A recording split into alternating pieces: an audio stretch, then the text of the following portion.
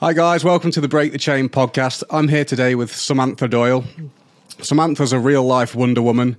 She's the mother of 4. She's a yoga therapist, an Ayurvedic wellness coach, and she's the founder of Live to Serve Academy.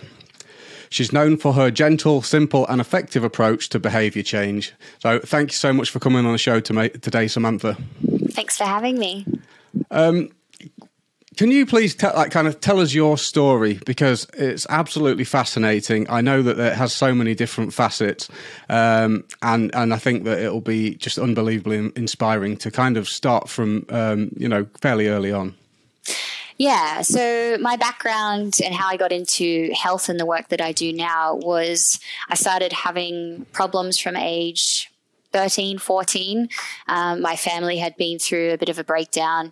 I was a gymnast and a straight A student at the time, and I think I didn't have the capacity to cope with my feelings, my emotions, what was happening in my world around me, and developed the beginning of an eating disorder at age 14. So that's when things started to really shift and change in my life in a way that was quite destructive. And then from age 15, it was raves regularly, drugs, alcohol, boys. At such a young age, it's a lot of build up to cope with. So I found that the emotional disruptions that I had in my early teen years just began to compound over and over, like more and more. And then adding in some of the mental health complexities that come with an eating disorder. I just got to breaking point at about, I'd say, age 18 or 19. And it was, there's so many, as you mentioned, there's so many fun facets to this story, but for the sake of, keeping it succinct for the podcast, I basically knew that I had issues with my mental health. And as much as I reached out for help, this was about 16 years ago, when the internet wasn't in our pockets. You couldn't just Dr. Google things. Our parents didn't know about mental health. They didn't grow up with that conversation. So I think our generation kind of went in this no man's land where there wasn't access to information. Our parents weren't trained in that way, but the internet, social media was coming into our lives. Or there was a whole big transitional thing happened that it was hard to get help. It was hard to have people understand when you're putting your hand up saying, I'm not okay, I need help. There wasn't things to plug into. So I remember just finding it really hard to get help. And then every time I couldn't get help, I just sort of, the grip of my mental health stuff just became tighter. So exercise addiction became a thing. Drugs became more intense. My social circles became more intense and not healthy. My final breakdown, lowest point was I was working in a strip club here on the Gold Coast, and just heading in that direction. I started as a bartender, applied to be a dancer, and it was that night that I was really like, is this where my life is going? But at that point, I just thought, what is my life? I had no sense of what a self or worth or anything. So I may as well make a shit ton of money, in one night, as opposed to whatever else I might be doing. And that night I ended up self-harming bad enough that I ended up in the emergency ward. My mum flew up to help me from Sydney. And again, she just didn't really get it. She's just had not experienced anything like that herself. She didn't have the capacity to understand or help at that time. And then that fear of staying there and not getting the help that I needed made me question everything even more. And I was actually just ready to give up on life in general, and ended up back in the emergency ward from self-harming a couple of weeks later. And that's when my whole family sort of just intervened. My mum came up and flew me down to Sydney, and I went into a private clinic for a month. And then that's when my whole life kind of changed. But through all of that unraveling, it was just like this constant battle for survival, it felt like, with my life. And then I had lost my menstrual cycle, which for a woman is just like such a symptom of ill health, you know, when your body starts shutting down vital organs and going, you know. So I went to the doctor and found out that I had polycystic ovary syndrome. And the way that the doctors delivered that to me, a female doctor shared with me, oh, you know, so you've got cysts all over your ovaries, you've got hormones all over the place, you'll probably never have children, so just be prepared for that. And at 19, when I already had an eating disorder, I was questioning my self-worth. And then, and you probably won't have children, just FYI. Okay, next, you know. And then it was just this compounding feeling like, why am I even here? Who's going to want me? I'm a broken woman. What even is this?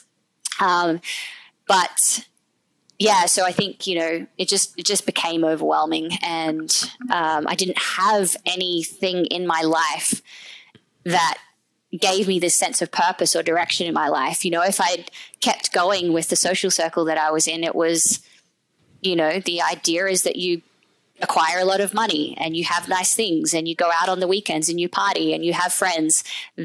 That was like the summation of people's life, and they were happy. And I was like, what's wrong with me that I'm not happy doing this? Like, where is the happiness? I'm freaking out because I'm not feeling happy doing this.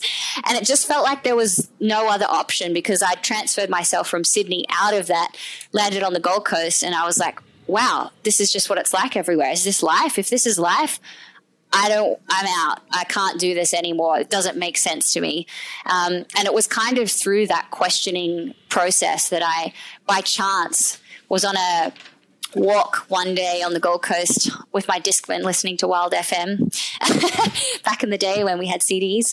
And it was like I was walking past this yoga center here on the Gold Coast, and it was like an invisible brick wall hit me. And I turned to look, and it was this one tiny door that leads upstairs to the yoga center. You'd miss it if you weren't looking for it. Pulled a timetable and thought, oh, yoga, meditation. I haven't tried that. I've fucking tried everything else. Let me try this. I've heard it's good for stress relief. I'm going to go. And I just had this really excited feeling like, okay, I can't wait to go.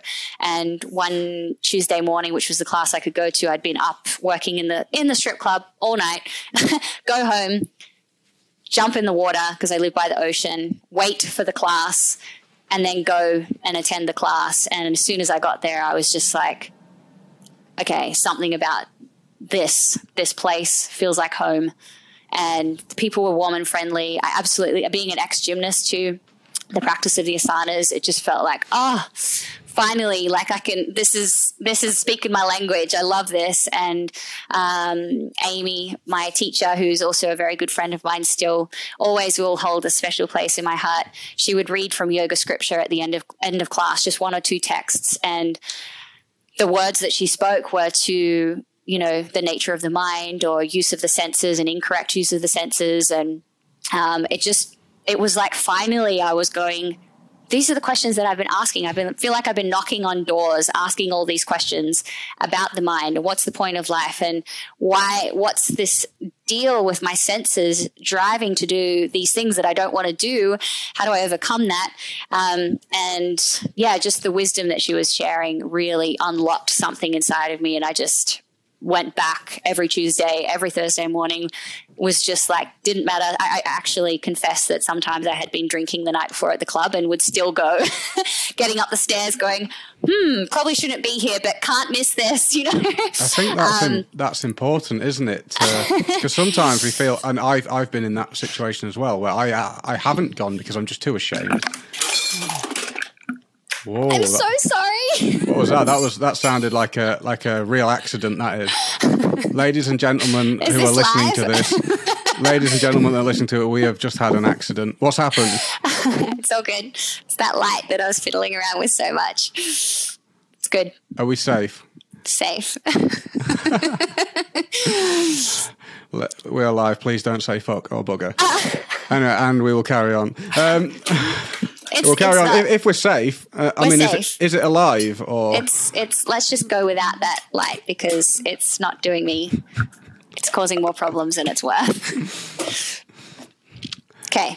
Yeah, it's It's hard to kind of overcome that shame. I've been like far too ashamed to go in. Like if I've been like, you know, when I started doing the yoga and I'd like used drugs or something at the weekend, and it's like, you know, you've just got to kind of keep going it. I remember hearing someone saying like, if you don't feel anxious around really materialistic people who are materialistic in the sense that they're not practicing spiritual life, not in a judgmental way, and they're drinking all the time and using drugs, and you feel comfortable there, you've got a problem. Yeah. And you feel anxious around these people who aren't doing that, who are living a healthy life, doing yoga and stuff, and you feel anxious around those people, you've got a problem. You want to feel anxious around the people who are drinking, and comfortable around the people who are living a life of goodness. And I always found it really, once I heard that, and I started like paying attention to that. I started feeling comfortable around people who are drinking, and I was like a thermometer. It's a thermometer. Yeah, I feel like shit. I need to change something here. I need to start heading back in you can get quite sensitive to that, can't you? Yeah. And I think there is that, like you said, that the shame or the guilt when you step into a place where it's yoga and meditation, and you think, this is for people who are healthy, are into yoga. And it's actually not. It's like, it's the medicine, it's the therapy for the people who are suffering, who are lonely, who are empty, who are struggling with all these heavy things that we're all dealing with. This is where you go to get back in touch with your inner sanctuary. The physical place itself, the people itself are just part of the process. They're not the thing. It's, you know, and I think it's a really nice step of surrender for our false ego if we can go, yep, I'm not perfect. It's not about being up here. It's about getting in contact with these things that we absolutely need to be able to break away from the material world and the drive of lust and addiction and the overwhelming energy that exists in our environment. So yeah, it was yoga and meditation that was finally like, okay, this is a massive missing piece of my puzzle, and I'm finding so much solace in this wisdom. And then I was declaring to the universe at that time, I was just like, I don't know what this is, but I know that there's something bigger. And I just knew. It was just like this, okay, this all makes, for the first time in my life, this makes sense. And yeah, I just thought, this is what I want now. And so, you know, when you declare something like, I am going to, and then all the whole world implodes in on you and you absolutely just have a breakdown and just can't. That's how I ended up in hospital. Like a quantum, trying to do a quantum leap. Yeah, trying to do a quantum leap, and you end up just having a healing crisis where, you know, from a coaching perspective, we say first comes the breakdown, then comes the breakthrough. Sometimes you have to hit rock bottom, that to the point where you're like, okay, I have to find a new way out of here. And you start asking different questions because you're so low and you feel so down, and you start questioning things in a different way. And it can be the best thing ever, especially if you're in contact with, you know, that healing power of mantra, where you can start to get in touch with internal guidance in a much more direct way to start your path in a new direction. So yeah, yoga and meditation was a big part of my new direction in life and what helped me heal. And another element from the health aspect was discovering Ayurveda. And that was something that I came across after the GP told me, you know, you've got polycystic ovary syndrome. Just put this hormone cream on your arm. They don't know what causes it. You probably won't heal it. You probably won't fall pregnant, but just keep going with the hormones. That's all we can really offer you. And I was like, okay. And then my mental health doctors, the psychiatrists and psychologists, told me, nobody ever really fully recovers from an eating disorder. You just learn to manage it better, okay? You just learn to manage the symptoms and get on with your life. And I'm like, you tell people that? Like, far out, okay. I nearly just swore then. I didn't. Saved it. Don't say fuck or bugger. We're live. We should have talked about these things beforehand. But anyway, so these were things that I contemplated upon and I had issues with, and it took me a few weeks of wallowing in, I guess it was grieving, just going, wow, is this really my lot in life at 19 years old? Is this really going to be the rest of my life? And my options were suicide, accepting where I was at and just sticking with that diagnosis and just doing the cream on the arm and just staying with my eating disorder. Or I just self-assessed for a moment and I was like, okay, I hardly sleep because I'm working in clubs all night long. I take drugs every weekend and drink alcohol, like massive amounts of alcohol. I barely eat. And if I do eat, I quite often bring it up. I over-exercise. What if I ate some food, got some sleep? Surely that would help. And so when I came across this book on Ayurveda, and it explained that, often diseases are just an accumulation of those sorts of things, lifestyle imbalances, chronic imbalance of energy and toxins in the body, to the point where your body starts freaking out going, you need to make a change, you need to make a change. So through the process of Ayurvedic lifestyle, so I didn't have any money, I was just coming out of rehab. I had no money. I couldn't go do any fancy detoxes. I couldn't afford to go to an Ayurvedic doctor. I just literally did what they told me to do in the book to get back into balance. And a year and a half later, I was married and had a job, a really great job. I was studying yoga and Ayurveda because I was just like, I want to learn more. Like, this is amazing. And then found out that I was pregnant too. I actually had my first child 18 months after the doctors told me I would never have children. So within 18 months, I was off all meds, off all hormones, happy, still recovering. Like, there was still a lot of work to do mentally and emotionally, because eating disorders just do take time, like any kind of addictive behavior, take time to heal. But I couldn't believe it. I was like, in 18 months, the things that they told me would never change have significantly changed with like obvious results. And so now, 10 years later, a mother of 4, just no miscarriages, no relapses with my mental health. It took, I would say, honestly, I had an eating disorder solid, like quite chronically for 8 years. And I would say that it really took me probably 6 to 7 years to actually fully heal it and overcome the residual stuff that comes with it mentally and emotionally. But yeah, so we're like 16 years out of rehab now. And yeah, good times. It's funny how your story has so many similarities to mine. I feel like my addiction, when it was kind of I don't know if chronic's the word, but it was really bad. It was kind of like 8 to 10 years. And I do feel like it took me 7 to 8 years to kind of get to, I'd say 7 years to get to the point where I even said, like, I'll never ever do drugs or alcohol again. And I think one of the things it's kind of like, when they're saying like, you never really recover. It's interesting because I think you recover in the sense where it's like, you can feel really good again. That's possible. You can stop craving drugs and alcohol, and I have. Yeah. And I'm sure you can get over the eating disorder side of that as well. But I think that one of the senses that I don't take lightly when it says, in the sense, the way that I don't recover is in the sense like, I can't do certain things anymore in certain ways. I have to be very careful. I can't go hang out down the pub. Vulnerabilities. I remain vulnerable for the rest of my life, I'm sure, in areas. Yeah. But I feel great. And I have made sacrifices, and I'm aware, I had to be aware of those things. And that's a lifelong decision. Yeah. Yeah. And I think like what shifted my, I think what I did personally was I shifted what it meant to be to recover.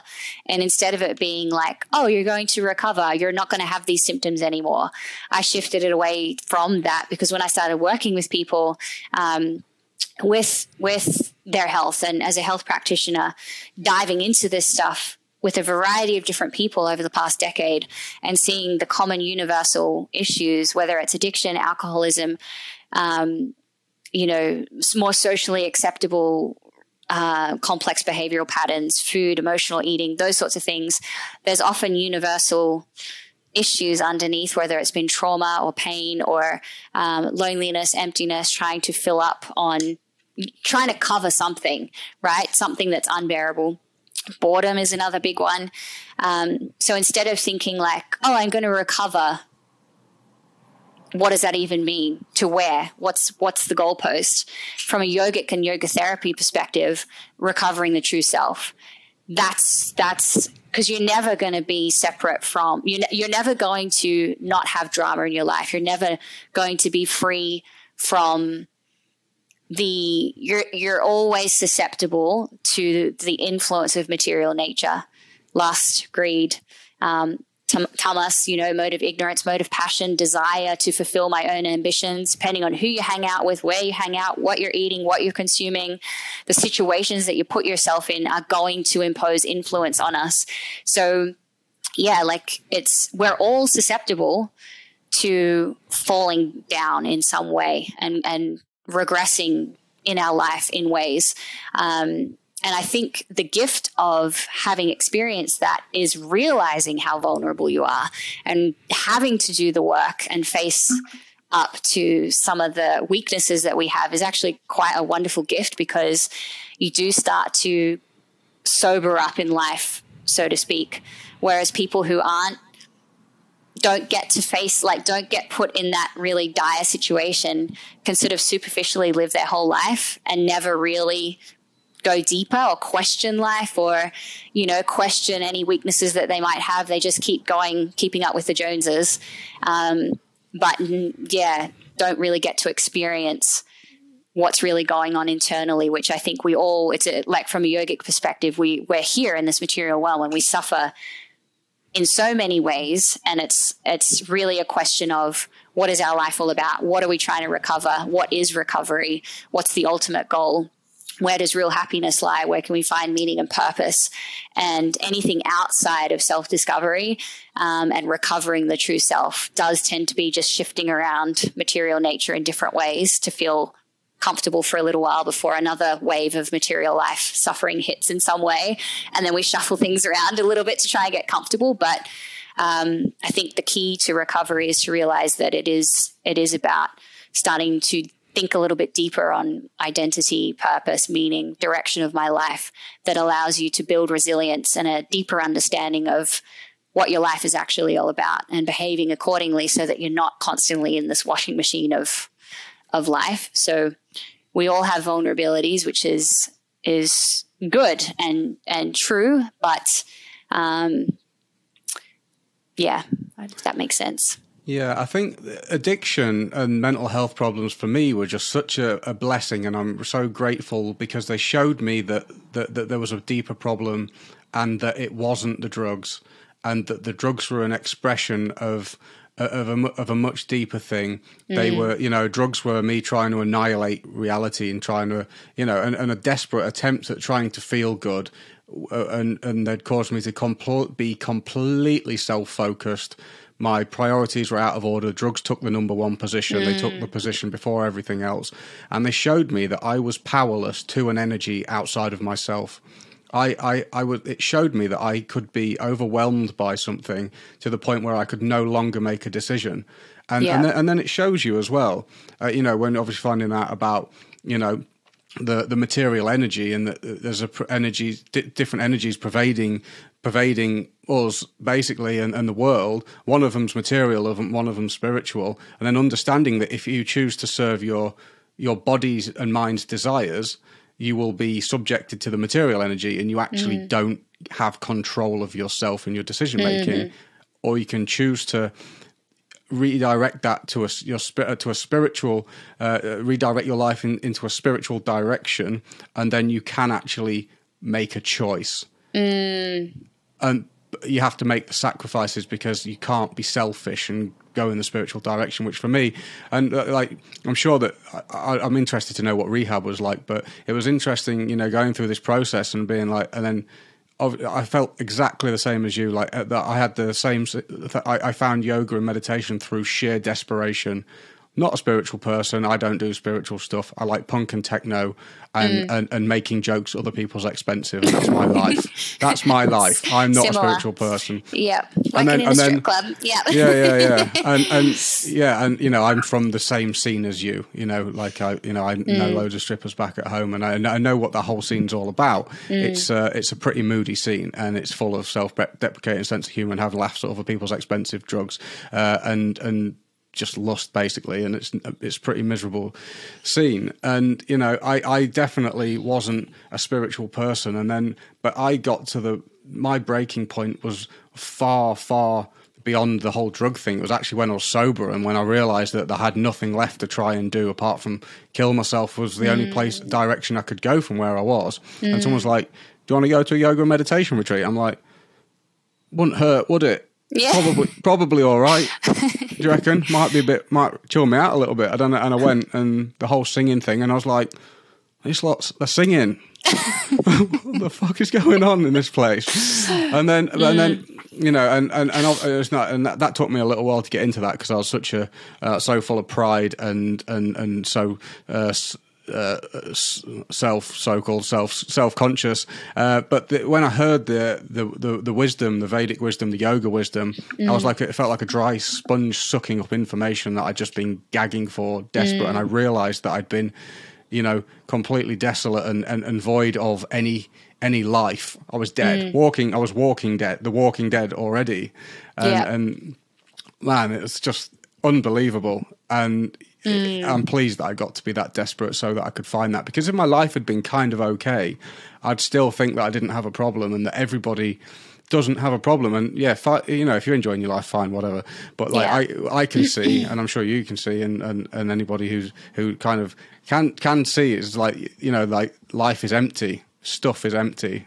Yeah, absolutely. And yeah, it's incredible. Like, so for people that might be listening now, you know, that breakdown that you might be in, struggling with addiction or alcoholism or whatever it is that you're going through, the desperation, the emptiness, loneliness, whatever your addiction is masking underneath that, you know, it's really a doorway into spirituality, and a doorway that you can walk through you've got nothing to lose. Like that's the cool thing. Like you were just saying, you know, you're at that point where you're like, you get invited to a yoga retreat and it's like, well, fuck, I've got nothing to lose. I may as well go, you know?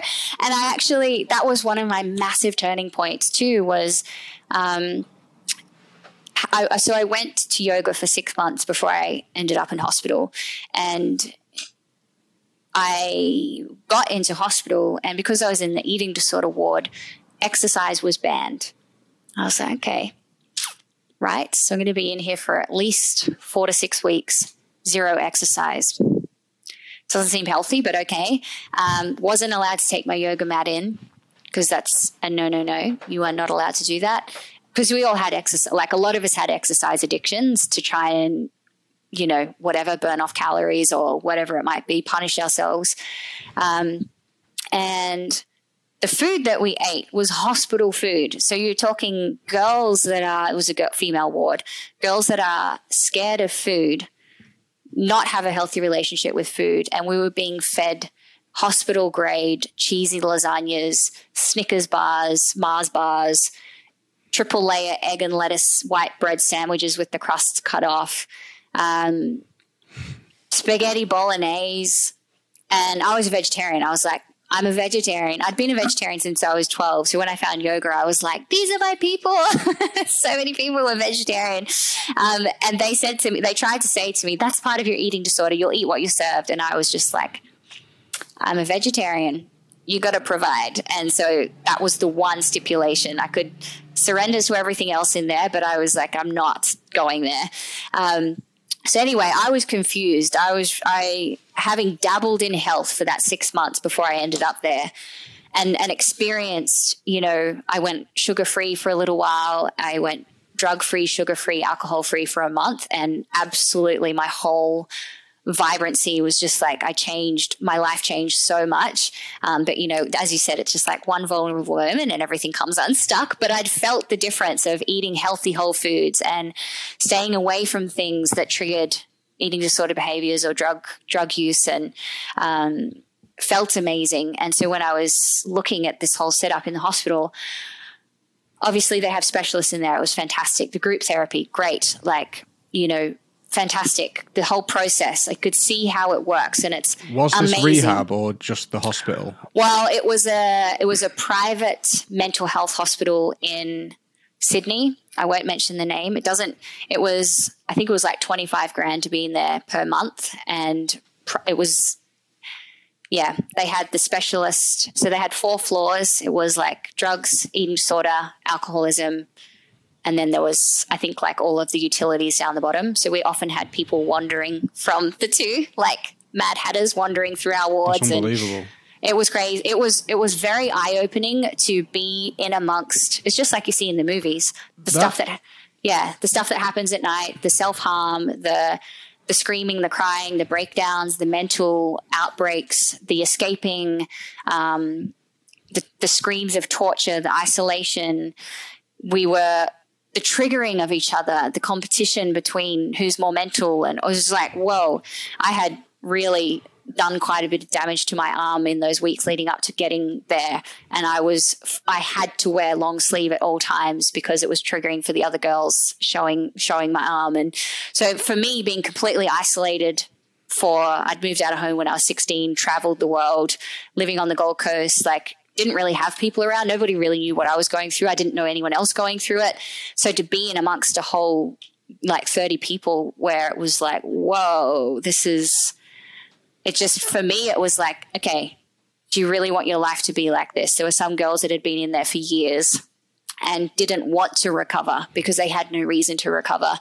So it was really, I think, just the shock of being in there and seeing what my life could be like if I didn't do something to change was really uncomfortable for me, which was a really good motivator. And it was about 2 weeks in that all the refeeding, like actually eating, and they forced you to sleep, forced you to rest. It was constant monitoring, and I started to feel better. Like I felt so much more grounded because I'd been eating and sleeping alone, and being cared for was another thing as well. Just the nurses made my bed every day. There was always people to talk to. There was girls to hang out with. I didn't have to work. Like there were things about it that were just so great, and I could not have done that on my own. And one day in group therapy where I was feeling more grounded, I told my doctors that I wanted to stop taking meds. I really wanted to, while I was in the hospital, try and wean off it and see what it felt like while I was under supervision. And I just started seeing things differently. I was just like, oh my God, like hearing people suffering every day in group therapy, just hearing it over and over again. I just decided it was actually like this feeling came over me. It was like this electric goosebumpy feeling of having read in the Bhagavad Gita about karma yoga and about being of service. It just all of a sudden clicked in me. I was like, I've wasted my life up until this point. I was going to take my own life. Like I'm at that point in my life where I'm like, I'm not doing anything anyway. Like, why don't I use my life in service? Like, why don't I try and help people at least? Like, surely that's better than suicide. And so I was just like, that's what I'm going to do. I'm going to help people.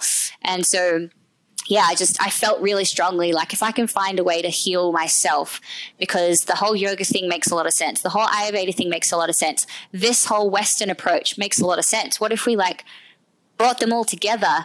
That would feel more complete. I wonder if that could really help people. And so that was sort of what inspired me to pick up study and to really work on myself, was that dangling carrot of I really want to be able to help others. I got nothing to lose. Like, let's just do this.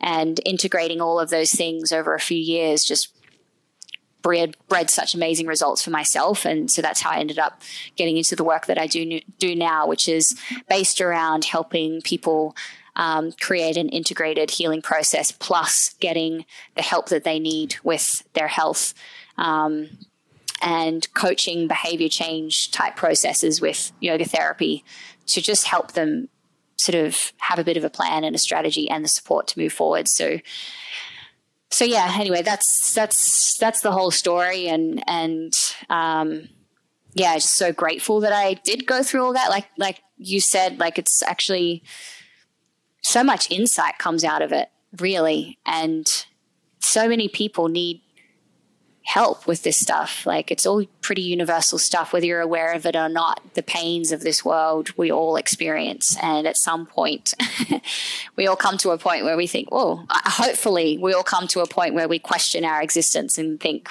what's the actual situation here? It's a good thing to do. Yeah, I think it's a really important thing to be doing, is trying to bridge those, so-called Eastern philosophies with what we've kind of got, the more science-based approach that we've got in the West at the moment. And it's not an easy thing to do. I mean, I can't help. I mean, a lot of these mental health problems that we've got are kind of quite new things, and it's getting worse and it's spiraling out of control. And I have to look and think, it's like, what's going on? It's kind of like you've watched the kind of abolishment of religion almost entirely, certainly in the UK. I imagine that's going on in Australia. New Zealand's got hanging on a little bit, but it's really happening. You can feel that that materialistic energy kind of like sort of taking over and it kind of wiping out religion. And I know a lot of people have problems with what's been done in the name of the church and so on, and I see those things as problematic. But I think we're throwing the baby out with the bathwater, because people used to go and see a priest when they had a problem, and they were able to kind of educate them on more spiritual things and give them qualitative things to do, like focus on respect and being fundamentally being more loving, and not being angry, and all those things which and the whole world's telling us, you're the center of everything, you deserve to be happy, it's all about you. Yeah. And the more the world's telling us that, the more that we're all kind of suffering. So I think that I don't necessarily. It's not even necessarily that it's just an Eastern thing, is it? It's kind of like, no, we need to save spiritual values, and because they're the things that unify us all and bring about connection, and we're losing it, and we're feeling alone and empty because of that, I think. Yeah, it's true. Can you tell us a little bit about? Because I know that the mode of goodness is something that you kind of have to try and live by in order to maintain your mental health and stability to a degree. Can you kind of lay out in as basic as you possibly can terms what the modes of material nature are, please, and how we can aim for a mode of goodness lifestyle, please? Yeah. Okay. So this is really something that changed my life a lot, and it's something that this science is something that I utilize with my self services a lot, because I think it's a huge missing piece of the puzzle as far as understanding why we do what we do. So both, like in Ayurveda, it's recognized as Triguna, so the three energies or attributes. In the Bhagavad Gita and yogic science, they're called the Mahagunas, the great energies. And that's Sattva, the mode of goodness, Rajas, the mode of passion, and Tamas, the mode of ignorance.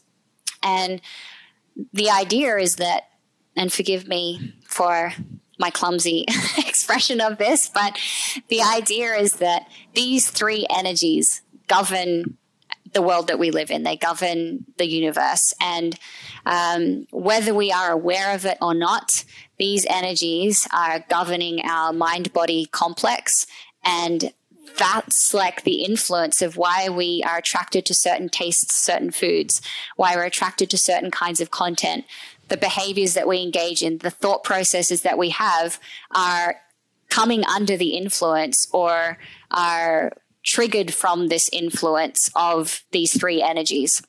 So, for example, and these energies are at play in material energy. So your environment that you exist in, the food that you eat, the content that you consume, the conversations that you have, the people that you associate yourself with, are all governed by these energies. And the more you consume, or the more you're in contact with that energy, one of those energies, the more you will experience it and be influenced by it. So, for example, if somebody's under the influence of tamas, which we can all relate to, the mode of ignorance, they're most likely living a lifestyle that is out of sync with nature. So instead of sleeping in the night, they're up maybe playing video games under this kind of like zombie mode, not very conscious. They're eating frozen pizza, ramen, getting up at 10 o'clock in the morning, stumbling out into the kitchen, getting the cold pizza off the top of the stove, nom, nom, nom, that's what they eat. Then they go back and sleep,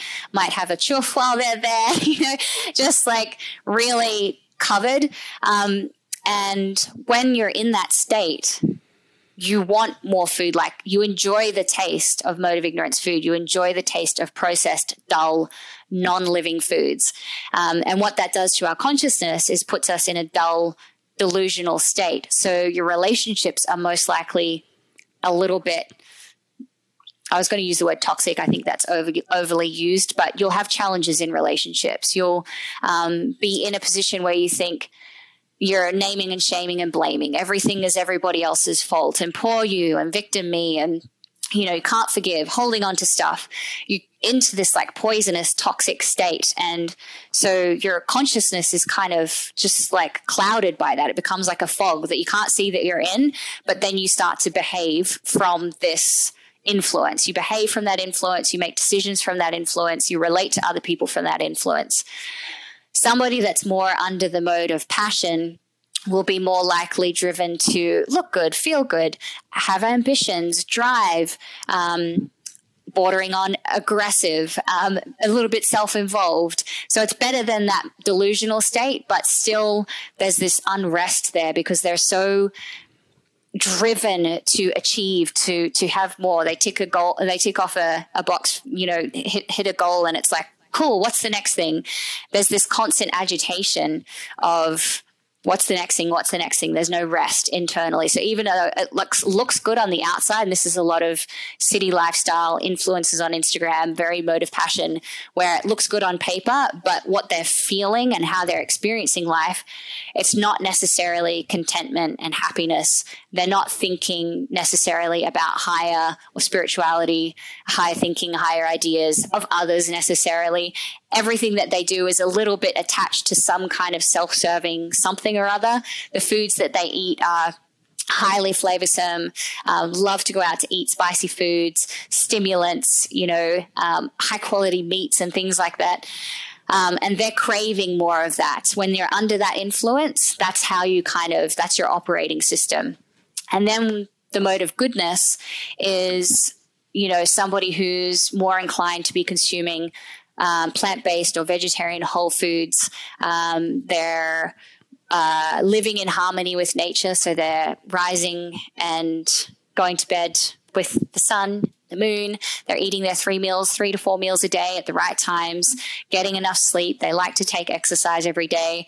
They're peaceful, content, not necessarily driven in any way. When it comes to emotional challenges, they're more likely in that state of peacefulness and contentment and harmonizing with nature. They're more aware of ahimsa. Am I harming others? Am I taking stock of my own stuff? Oh, that person that hurt me in the past, being thoughtful and contemplating upon it, being insightful and understanding and forgiving, wanting to forgive, wanting to question my life existence. Is there more? Being open to empathizing with other people.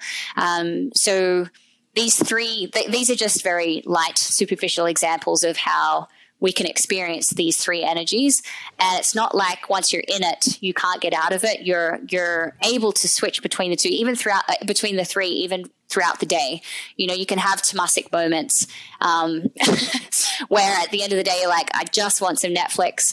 I know I should be working, but I'm just going to Netflix and I'm going to eat a bag of chips.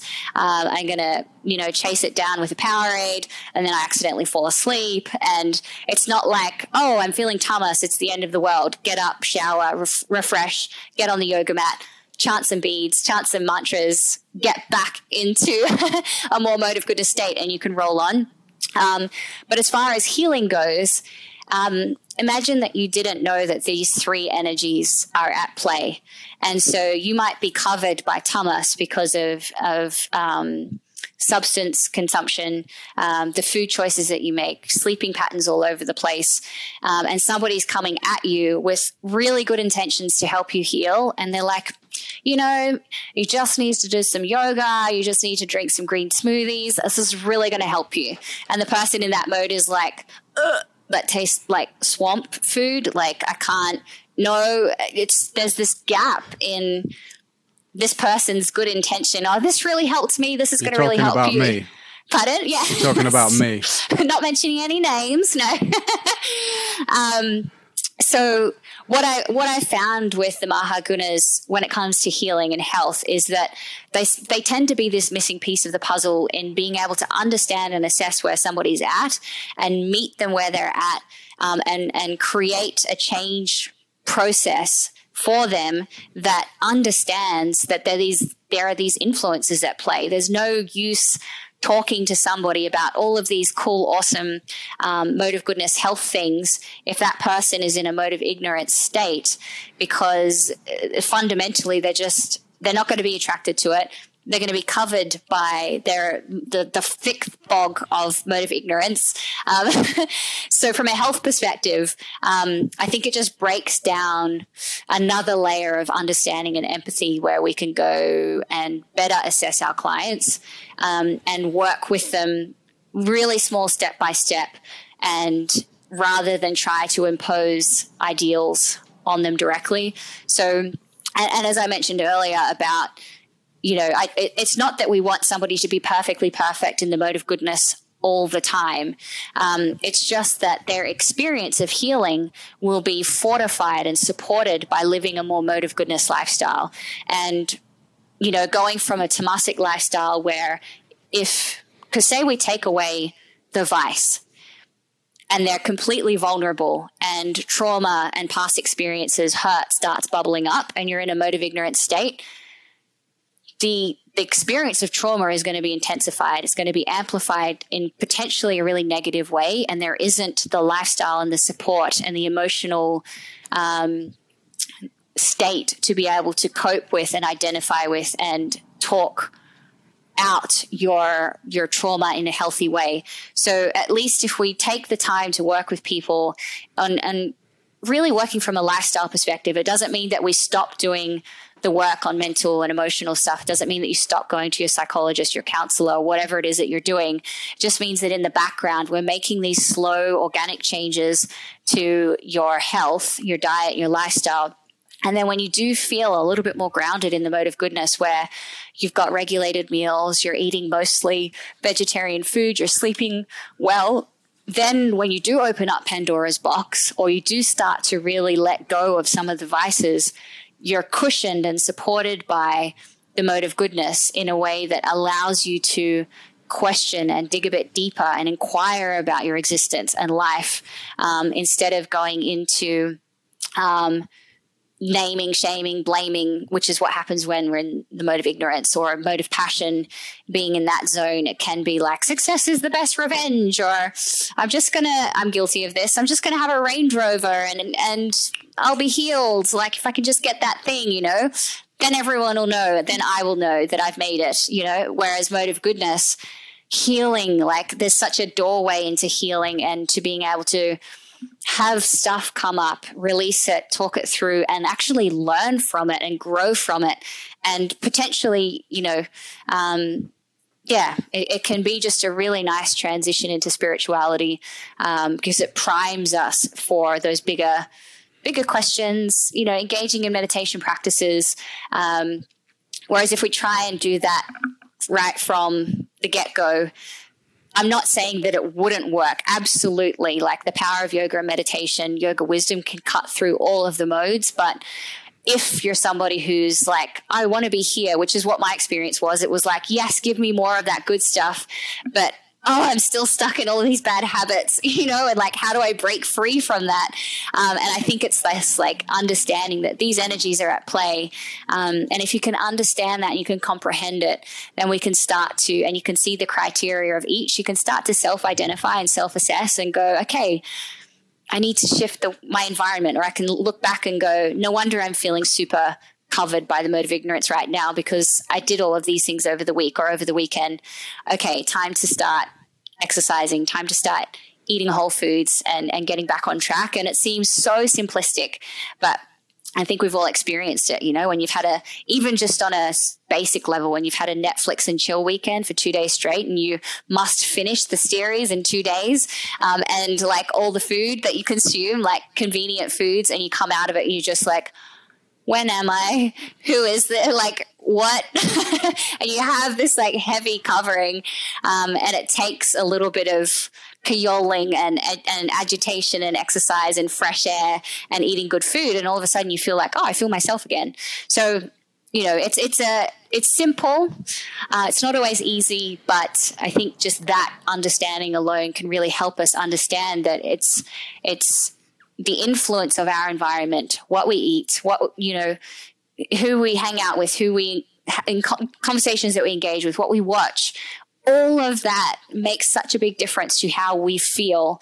It's not woo-woo. It's not something that is like, am I imagining this? It's like, absolutely. So if you stay relatively, I say 80-20 is great. That's not science-based. That is just me practically thinking like reasonably.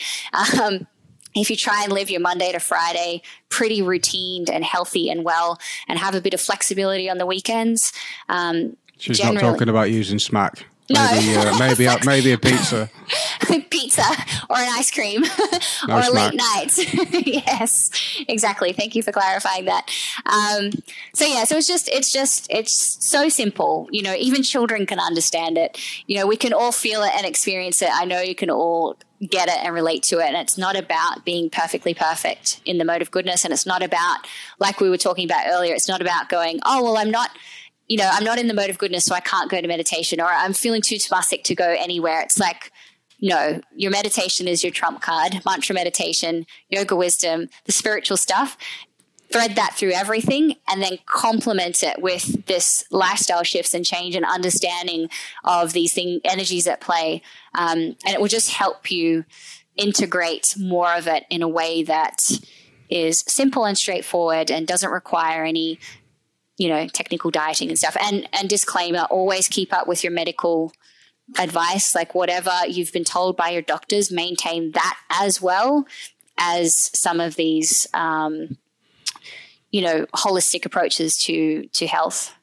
Quantum leaps are never good or easy, and they don't last. Snap back. They just don't last. Yeah. I'd like to step in there and just say, if anyone is thinking, what on earth has she just been talking about?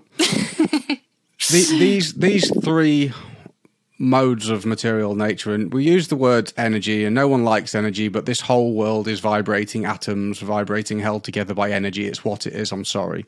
So if this is blowing your mind, I apologize.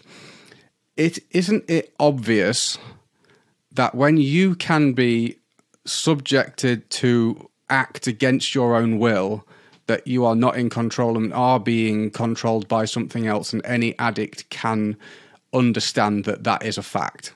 I have directly experienced that I am not always in control. How often can we not control what comes out of our mouth, our anger, our habits, eat what we eat, etc., etc. Everyone can experience that we can't always control ourselves, which is really unusual, isn't it? And there's these three modes: ignorance, passion, and goodness. There's only three. They made it really simple, which blows my mind that it is that simple. The mode of ignorance, I, from what I can understand, and you can probably confirm whether I'm right or wrong, but the mode of ignorance is more or less an expression of, I want to escape. I want to feel good, but I don't want to deal with reality. Yeah, and it is you being allowed to slip into a delusion, into a black hole, and you're choosing that by your own desire. I want to turn the world off. I don't want to deal with this shit. Symptoms of the mode of ignorance, which, okay, let's just describe a drug addict. Okay, fatigued, mental health problems, addiction, you don't know what's true anymore, and you're full of doubt. isn't that hell? Isn't that a description of hell? That's the mode of ignorance, and that's coming from a decision to, I want to escape from reality. Isn't using drugs doing that? Asking it is given. Yeah. And and that's a choice. And yeah, obviously you're attracted to shit food. And and that was my life. That I was completely in the mode of ignorance for so many. I think from birth, born, spawn of Satan, devil child, doesn't eat vegetables, nightmare, pain in the arse, naughty, and then does drugs, and just mopes around, sleeps all day. In the mode of ignorance, it's a fact. Attracted to all things bad, unhealthy. Alcohol. I just had an intrinsic attraction for these things that I can only explain as being in the mode of ignorance. The mode of passion, greed, and frustration being the characteristics of being in that mode. And I think, isn't it amazing in this world how we're like encouraged to be passionate? It's like, you should be passionate. Have you ever Googled that word for the definition? Have you ever looked up the definition of passionate? I've never looked at the definition there. It's where you are so overwhelmed by your emotions that you can barely control yourself. Which sounds horrible. That's shit. The worst. That's so basically, the mode of passion is you're not in control. You're so driven, and so your own personal ambitions are so motivating that you're going to neglect everyone around you. And you're just going to be in a world of frustration. And and that's like one of the biggest glorified things in the world right now is passion. And she has such a passion for what she does. And it's like, and you've just got to find your passion. It's actually selfishness. Sorry. Yeah. That's what's being glorified in the world. It's not. It's called buy more stuff, give us all your money, make yourself look nice, go to the gym, spend all your money, and it's the self-gratifying. It's the fuel of the socio-economic system that this world's based on. That's insidious and ripping us all to pieces. So anyway, that's my little rant on that one. But we're keeping it simple. Greed and frustration, mode of passion, selfishness. You'll be frustrated. And can I say on that note too is that we are, because we've been brainwashed that that's life. Really is mode of passion most of the time. Mode of ignorance is often frowned upon. Oh, they're really not got their shit together. Mode of passion is like, oh, she's got it all going on. Good for her, And so we are living greed and frustration for so long that it becomes normal, and that's just how we always feel. And we just learn ways to temper it slightly or not show it, because if we showed that we were greedy, people wouldn't like us anymore. But actually, it's what everybody's doing, and they're just trying to pretend that they're not. And it's really, then when you do start to live, and I reckon I dabble probably heavily in the mode of ignorance, that often frequent that zone, and definitely mode of passion when I'm working and stuff too. Mode of goodness, I really try. But it's interesting when you do start to get some perspective on these things and you just see it for what it is, and you're like, wow, that's kind of nuts. That's the way the world is, and people are living like that under this illusion that they're happy. But it's unrest. It's completely agitating. It's never enough. People are unsatisfied. And I have experience working with women who are multimillionaires, and I can tell you, I can account to the stress and the distress that they feel and discontent. So it doesn't actually lead to happiness is the main thing to note. You're an object of envy for a start, and when people envy you, they resent you, and everyone will hate you because they want what you have because they think you're happy. But because everybody's living in that same zone of greed and coveting and ambition, and if I could just have what she's having, then Yeah, there's, that was one thing in my life. I kind of had enough things to realise that I could only have what I had on a bigger level, and I think I've maybe been lucky to that extent. But no thing in the world's going to make you happy. It's just it's a complete illusion. And if that's what you're thinking is going to make you happy, then I'm sorry, but it's not. Anyway, that's a side point. The mode of goodness is the last and final thing. That basically manifests peacefulness and simplicity doesn't it? And that's Yeah. great. Now, people probably think we're talking about spiritual stuff here. We're not, are we? Still totally material plane. Totally materialistic Material stuff. elements. Anything relating to the mind, the body, the subtle energy, it's all material influence. It's not spirituality. And I think that is another thing that the world is doing right now is there's no actual clear in the yoga industry. So not talking about yoga lineage and real yoga. In the yoga industry, the wellness industry, the spirituality, personal development, new age industry, there is no actual definition of what spirituality is. But when you go to yogic texts, it's really clearly defined.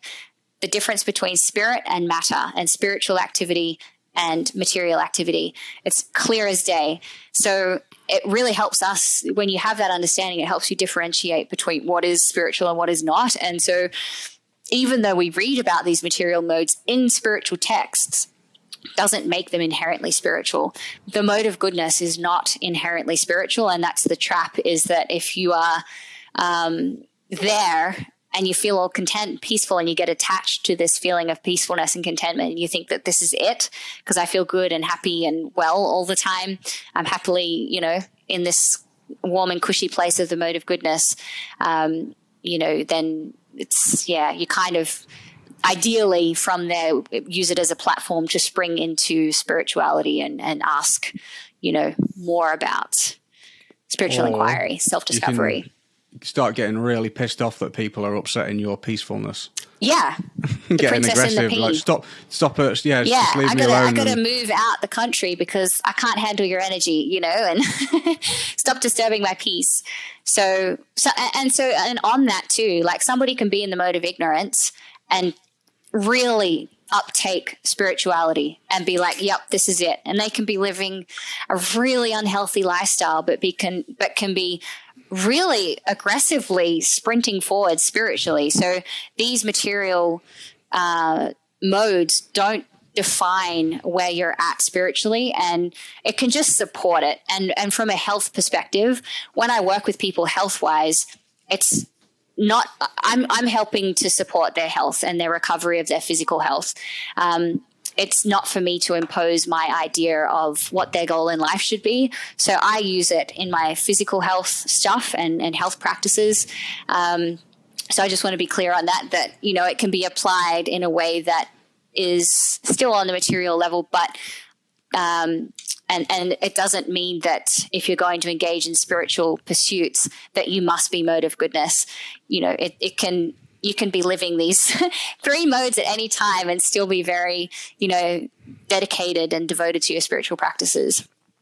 Here's something that I think this is the good bit, because you can, you could have been listening to what we've just been saying, and you could be sat there self-loathing, thinking, I can't do that. I can't eat healthy. I can't stop using drugs and alcohol. And if you sat here listening to this, then there's a good chance that this is the case.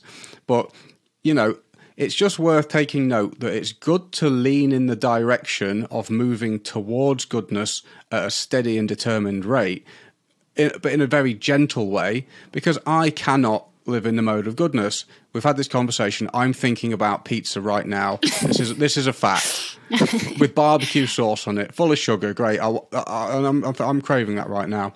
I know that if you'd been telling me this whilst I was using drugs, even just not using drugs wasn't possible. And the problem is that you are being dominated by these modes, so you might not be able to stop. But there is a trick, isn't there? The trump card, spirituality. Would you like to explain how you can... I've heard someone use the word spiritual bypassing, and I think it's a great term, really, because we want to use it and dovetail it. yeah. It's really the way I kind of think about it is that life is really hard, and I've actually read this in scriptures as well, in yoga scriptures, that life in this era is so hard, it's so chaotic, it's so confusing that our spiritual practices during this time in history must be simple. Otherwise, there is no way that people can make spiritual progress. So we're so fortunate that by the simple practice of adding mantra meditation to our lives, we can make spiritual progress. And all you have to do is be in the presence of mantras. For both of us, you know how you said you felt self-conscious with the kirtan or chanting yoga mantras. I remember when I first went to a kirtan, it took me probably a year before I actually sung. I went there because I was like, this feels good. Can't deny it, but I'm not singing. And I loved the yoga philosophy talks that were often presented. And it wasn't until I met somebody personally who I really gelled with, another yoga teacher. She took me under her wing and taught me to play the guitar. And I was like, okay, I'm going to try singing now. It took me some time, but just by osmosis, by being in the presence of sacred sound, the energy, talking about energy again, spiritual energy will penetrate whatever shit show you're in and does the work on your consciousness. It does the work on your heart. It's the direct medicine that you need to get through the anger, the greed, the lust, the selfishness, the jealousy, the shit that you're holding on to, like the pains and stuff that you've been holding on to for God knows how long. This is the medicine.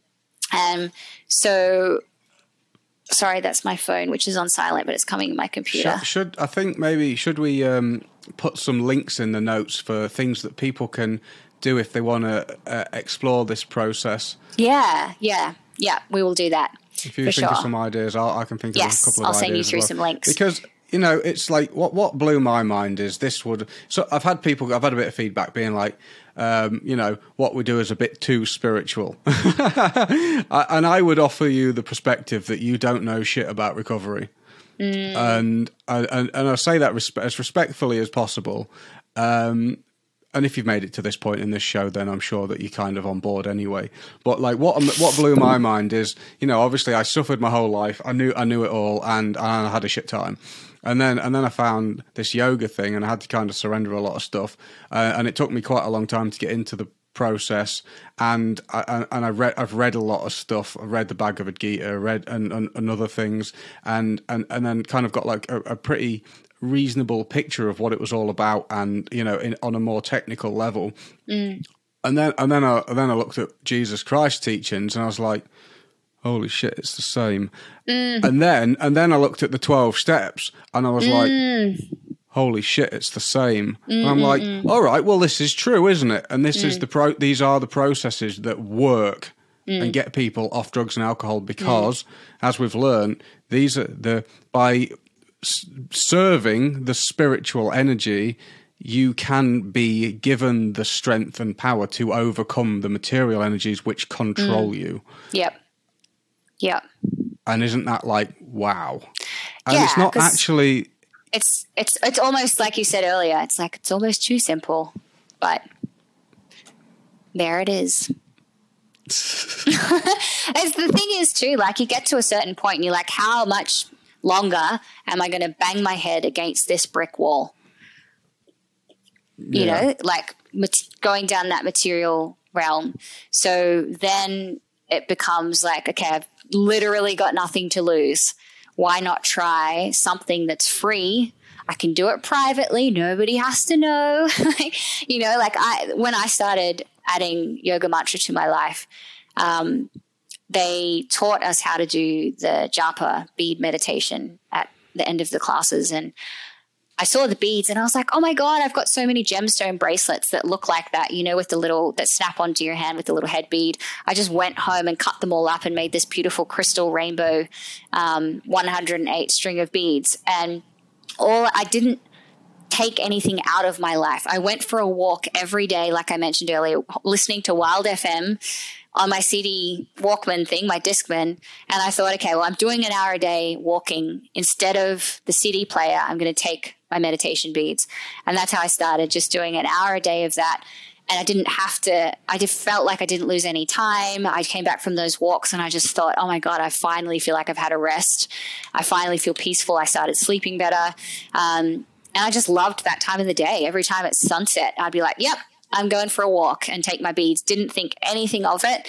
And then, yeah, it just became such a part of my life from about age, 18 or 19. And it's the one practice that I've really held on to, that you can access it anywhere, anytime. But I didn't think anything of it. Like, you don't have to really apply yourself. You just, you can start with 10 minutes or 5 minutes, or what I even recommend with clients now is that just listen to the meditation CD for 5 minutes when you wake up in the morning. You don't have to do anything. Just be in the presence of the mantras, let them enter into your consciousness, and the healing happens. The process starts to happen. And the more you kind of break through this covering, the more you're just naturally attracted to it. So you don't have to think about taking anything. Don't think about giving up drugs. Don't think about changing what you eat. Like, to start with, just add the mantras to your life and allow that organic process of transformation to happen naturally. I know I'm contradicting myself by saying, live a more mode of goodness lifestyle, but it will help you if you add the mantras first. It's easier, it's more direct, and it will help your heart more and decrease the severity of like the feelings of loneliness, shame, emptiness, guilt, all of that sort of stuff, which makes the physical process of change a little bit easier to cope with. So anyway, adding mantras to your life, that spiritual energy is just such a great first step to take. And it's so simple, so accessible. Yeah, and as you kind of go, because it's kind of like an excavation process of trying to find you underneath all the shit, isn't it? Yes. It's kind of like, and as I say, this is, for some people, will be completely like, what are they talking about? But it's like, when two people can sit there and tell you that they were completely fucked, and now that they're actually sat here happy and not craving drugs, not craving, not self-harming and all these other things, it's kind of like, I wouldn't have believed it either, honestly. Yeah. And it was completely nuts to me, but it's had the testimony to recovery, I think, and this process is that I have been through hell a couple of times since getting out of hospital. So over the past 10 years, I've definitely had a few rock bottom times in my life, and found solace in my spiritual practice as opposed to vices. So that's where I really believe recovery is possible. One of the things about recovery, all forms of recovery, and especially this one, is that it's not dependent on anything temporary. And that's the scariest thing about people in the world, is that they're taking shelter and finding comfort in something that is going to leave or change at some point, and it's not. And it's just and it's sad to see how everyone is in such a vulnerable situation. We put all of our eggs in one basket, so to speak, and it's tragic to see people doing that, because it's bound to end in suffering. And these things, even if it's not this form of meditation that we're talking about, even if it's just the 12-step program, which focuses on qualitative things, it's not focusing on objects, it's focusing on metaphysical things that you can do, such as not being angry, forgiving people, being selfless, learning to love, compassion, all these things that you can do regardless of the situation. And it gives you something, it gives you a eternal process where it's like, no matter what's going on around me, I can do these things. And, I personally, I like to focus on these transcendental sounds, because it's just it's so easy, and it's ridiculous, and everything that's attached to it is just wonderful, that I've personally experienced. Most people have the same experience in 12-step programs, where they find a community of people who are all saying, I don't want to use drugs anymore, I want to be a better person, and these things. But finding these, it's kind of like, I just did a detox with Sammy. I'm not going to count this one just gone, because I really made a complete fudge up of that one. But we're talking about at Christmas, and I did really well. I impressed myself. I was actually given the strength to actually succeed at the first 2 weeks. 5 weeks was a little bit over the top for me. But 2 weeks, I did really, really bloody well. And honestly, I have never felt better. But what was interesting is you don't focus on the food that much, do you?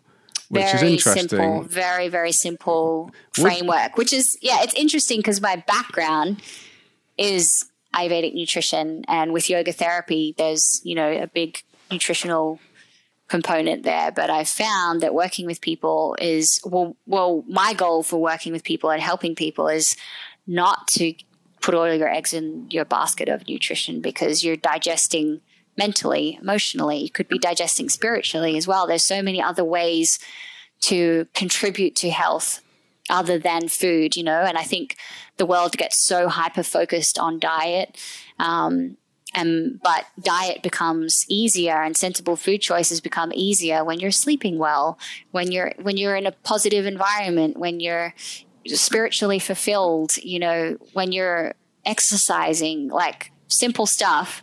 And then just a simple framework for nutrition and eating that people can maintain no matter where they are, no matter what stage of their life they're in, keep it simple, I think is a really great way to focus on nutrition. Yeah, there was some amazing things like, if it makes you really happy, maybe it's better to be eating that than going full hardcore salad and, all day, every day, vegan. And if you having a pizza settles your mind a bit, then maybe, having that one pizza is kind of like actually better in this full scale, because it's not and kind context, of like and I think that's something that I talk about a lot is context. And I think everybody wants to dogmatically follow a plan or be given the golden ticket to just do this, and this, if you just follow this plan, your life will be sweet. And it's just not that simple.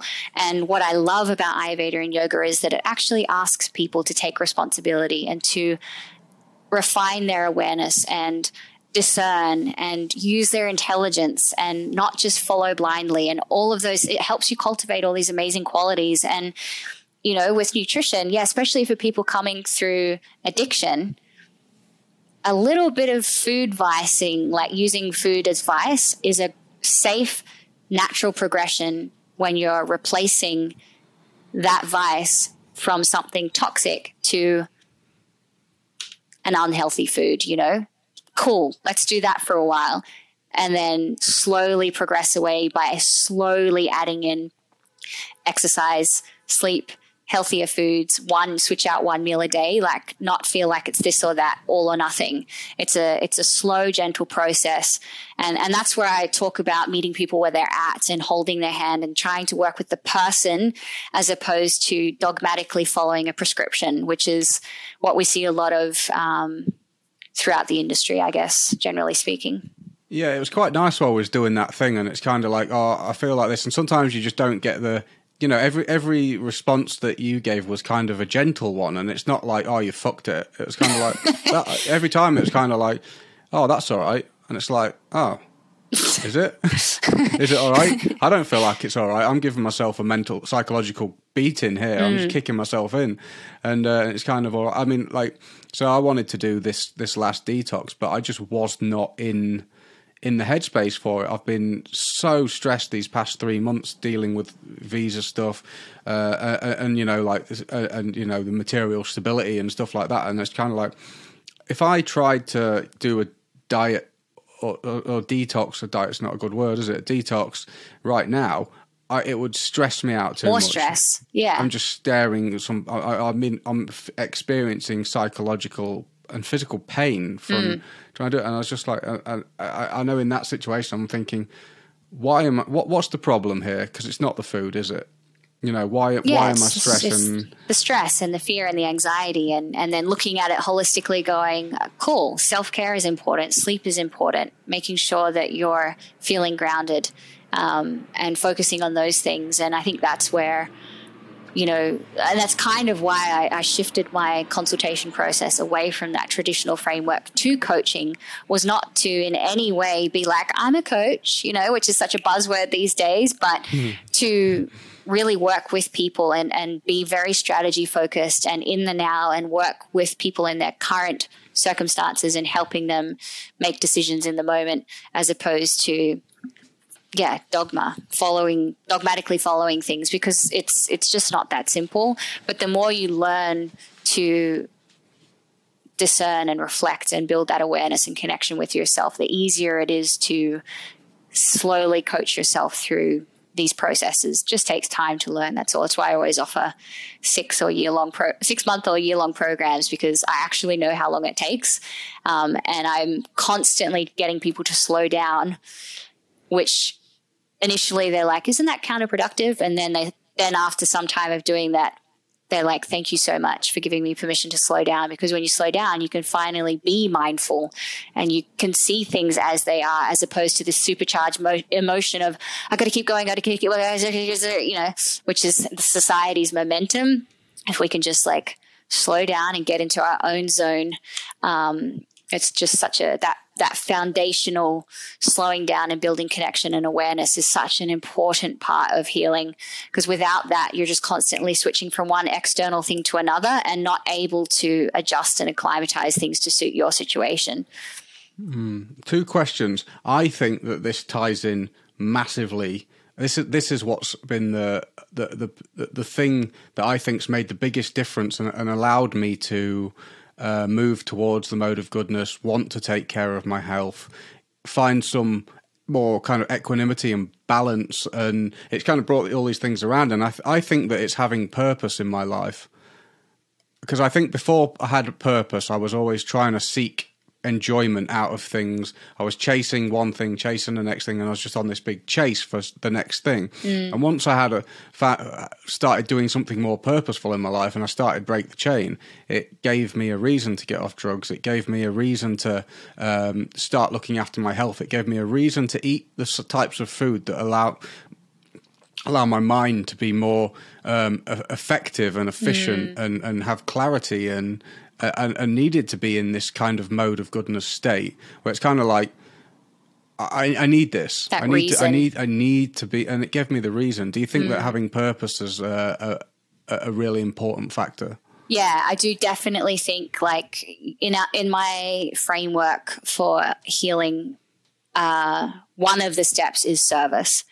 So transitioning out of focusing on myself and my health and getting my own life on track, and then stepping into looking for a way to be of service. And that ties into karma yoga, and then more into higher rungs of yoga as well, depending on where you're at spiritually. And I think, you know, that sense of, meaning and purpose in our life is something that we're all searching for, and it's inherently there.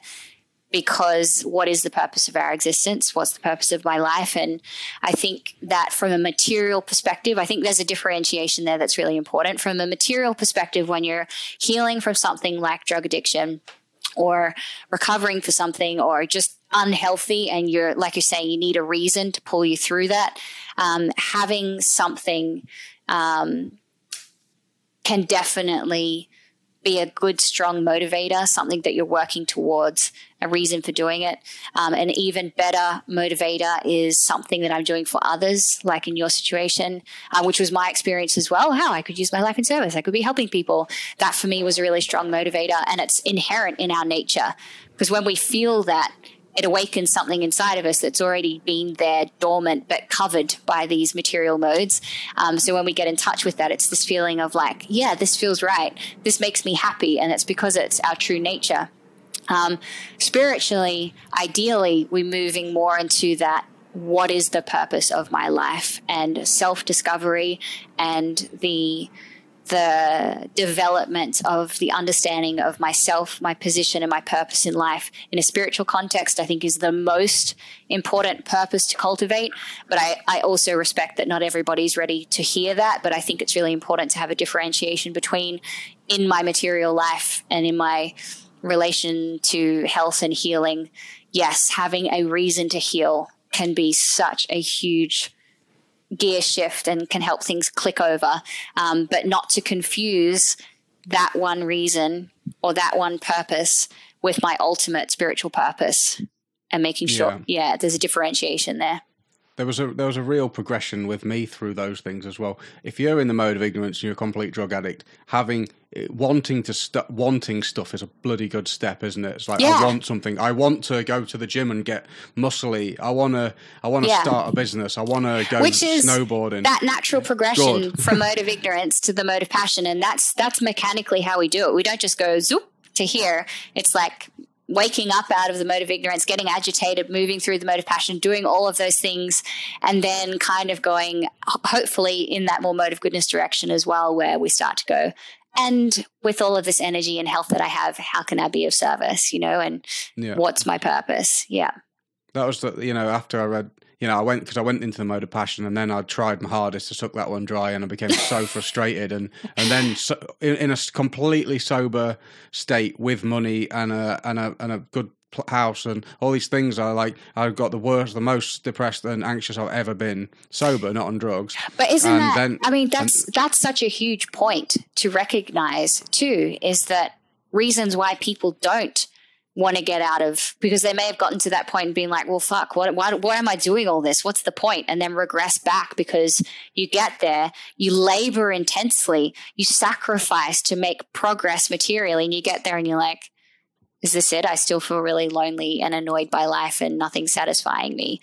And it's easy to you can see how people go back into relapse. It was the worst I'd ever been. I didn't get a moment of relaxation. That didn't exist. I was riddled with anxiety. My body was full of adrenaline and cortisol. I was just jacked up, sore muscles. I had to keep getting massages. It didn't do anything. It was rotten. And the point that I'd missed is that I was still only thinking about me and what I wanted. Yeah. It was all about me. Self-absorbed. Completely self-absorbed. I was thinking about Amazon business, working on a laptop, going snowboarding. I wasn't hurting anyone. It was like, I'm not that selfish. But it was all about me. And that was the point that I'd missed. And then when I read the Bhagavad Gita and I learned about karma yoga, and that it was the process of basically surrendering the fruits of your actions. So when you do something for someone, and that made me realize how selfish I was. I was like, I was someone who thought I was a nice person. I did kind of nice things for people.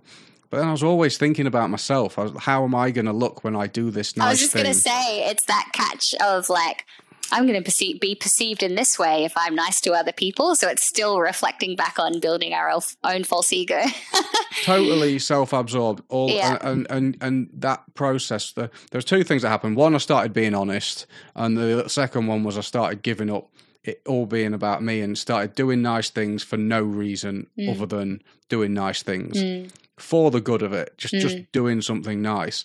And that was really, really hard. But that really made me take a good look in the mirror. And I think that was like really the start of my spiritual life when I started doing that. And then obviously progressed on to, doing them for the Supreme, basically. And then, then life really got good. But, not everyone can handle, and do what you can. Maybe you're not ready for like these bigger ideas, but, start somewhere and keep chipping away at it. Let them seed in your consciousness that there's more to life than what's being shown to you in this, on the internet. Yeah. It's amazing. It's been an amazing journey. I feel grateful to be able to sit here and say that and to have discovered these things, and because that that they have been the pieces of the puzzle, really, and to be able to actually feel whole. Yeah, it's unbelievable. I didn't know it was possible. I thought it was just incredibly frustrating. One last question, because I think it's an important one, because I think that story that you told about self-worth, the bulimia, the self-harm, can't have kids, ending up working in a strip club. I know so many people who have had that exact same story. That story is so common, and it doesn't sound like it should be, but it is. Do you think that the self-worth had an enormous component in affecting all of those things? And how did you find self-worth? I wouldn't. Yeah. Okay. Well, one thing that really, I think when I stopped chasing self-worth was when everything changed. When I discovered yoga, and it was like, hey, it's not about me, and I'm serving others, and serving others is where happiness lies. Serving the Supreme is where happiness lies. All of a sudden, it's like self-worth. What even is that?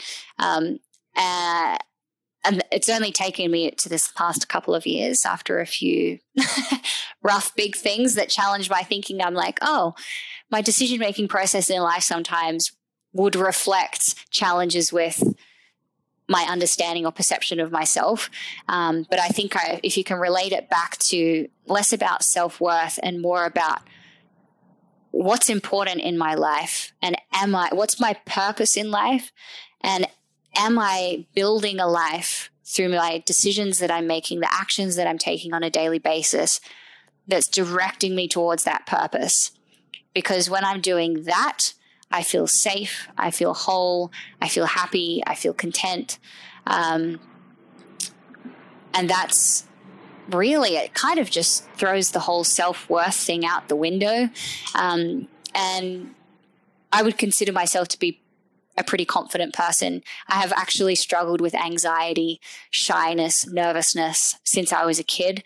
Up until about 5 years ago, I was really, really nervous and anxious. And, I think they call it like high social, what is it? Like high functioning anxiety or something like that. But anyway, I came across a quote from our spiritual teacher, which we'll be sharing links from more wisdom that you can soak up. But the quote was, "First comes self-discovery, then comes self-esteem." And I was like, yes, that's my experience, is that if you don't know who you are, if you don't understand who you are in essence, it's any feeling of self-worth. It's almost like, is it really self-worth, or what's it built from? Where is it coming from? Is it false ego driven? Is it because I believe I'm awesome? Is it because, I'm attributing my self-worth to achievements that I've had or things that my mum has told me my whole life about myself? Sorry? Or your body. Yeah. Being the biggest pain that we're all suffering from is thinking, I am my body, this is me. Or my intelligence, thinking like I'm really smart, and that's where I'm getting my self-worth from, is that I know I'm really smart. But when we attach our idea of ourselves to, or our worthiness to, these transient things, it's a recipe for disaster. And I kind of feel like it doesn't actually. Yeah, it's a big topic of contention, the whole self-worth thing. But I think when we take the focus away from ourselves, when we shift it to a purpose-driven life, spiritually fulfilling life, it's almost like that gets taken off the table, because your life has a direction, and it's a narrow road. By making that decision to live life in that direction, kind of all this other stuff just falls away. It's not even really on your radar. So yeah, it crops back up now and then, but you kind of know how to do it. But you just follow the process, exactly, refocus, and then it just melts away again. Mm-hmm. Yeah. Thank you so much, Sammy. It's been amazing. For anyone that says we talk about spiritual stuff too much, have that. Stick that, your sacral chakra. Can you tell us about some of the things you do? Everything. I mean, you're just doing. It blows my mind how much stuff you're doing. Speaking of passion case, no. Yeah. How do you manage? And just tell people about all the amazing things that you do, because it's wild. Well, one way that I would love to, if anyone's listened this far, you're amazing. It's been a long banter, but yeah, I mean, I would love to help anyone, and this is why I do the work that I do. And there is a free group that James is in. We'll post the link to that. You can join that and just private message me, introduce yourself, or post in the group, because I run free things in there regularly now. So we do really easy cleanses like James was mentioning. It's just a nice group, little healthy zone you can join in. And I also have some really low cost, long-term lifestyle programs as well. If you're at a place where you're just super ready to change and to explore all these things we were talking about, from the mode of goodness lifestyle to the meditation, I run virtual personal training group classes and yoga asana classes with some meditation at the end as well, and classes on some of these concepts, like weekly classes on these concepts that we're talking about. So if you do want to dive deeper and you're not sure where to start, it can be a nice place to drop into. It's very gentle. It's very welcoming, it's a positive environment. It might be just a step in the direction of exploring something new that has the lifestyle stuff and the spiritual stuff in a community of like-minded, supportive people. And it's Live to Serve Academy, isn't it? Live to Serve Academy. We'll post the link. So yeah, so the whole business is centered around offering Ayurveda and yoga in a variety of different ways to people. So we have low cost entry programs for anyone who can just get in touch and start transforming their lives and just taking steps in that direction, all the way up to I run yoga teacher trainings and health certification trainings as well with this modality that we've been talking about. And it's amazing because these things are actually, if you want to change your life and have lasting effects, then Sam is the person to go to. Because it works, and as I say, like, I am a spawn of the mode of ignorance. I eating is something I struggle with, and I managed to do a 2-week detox. You did a pre-tox. You don't just go straight into it. It's a very gentle. It's very gentle. Everything's gentle. Thought out, and mindset focused as well. Like meeting people where they're at. Yeah, it's so thoughtful, and I highly recommend checking it out. And I couldn't recommend anyone better to check out when it comes to these sorts of things. So, yeah, thank you so much for coming on the show today, Sam. Thanks for having me. It's been great to chat with you. Super interesting. Yes, and. If you like what you heard, share it with people, pass it on. Follow the Break the Chain podcast. I don't know if I ever tell people to do that. Do that. Tell your mates to do it. Tell everyone to do it. Force people to do it. Just walk up to people in the street, say, follow this. Because I haven't been doing it, and I feel I've got about a year's worth of catching up to do on that. So, but yeah, thanks so much, Sammy. And yeah, thank you, everybody. I'll see you next time. Thank you.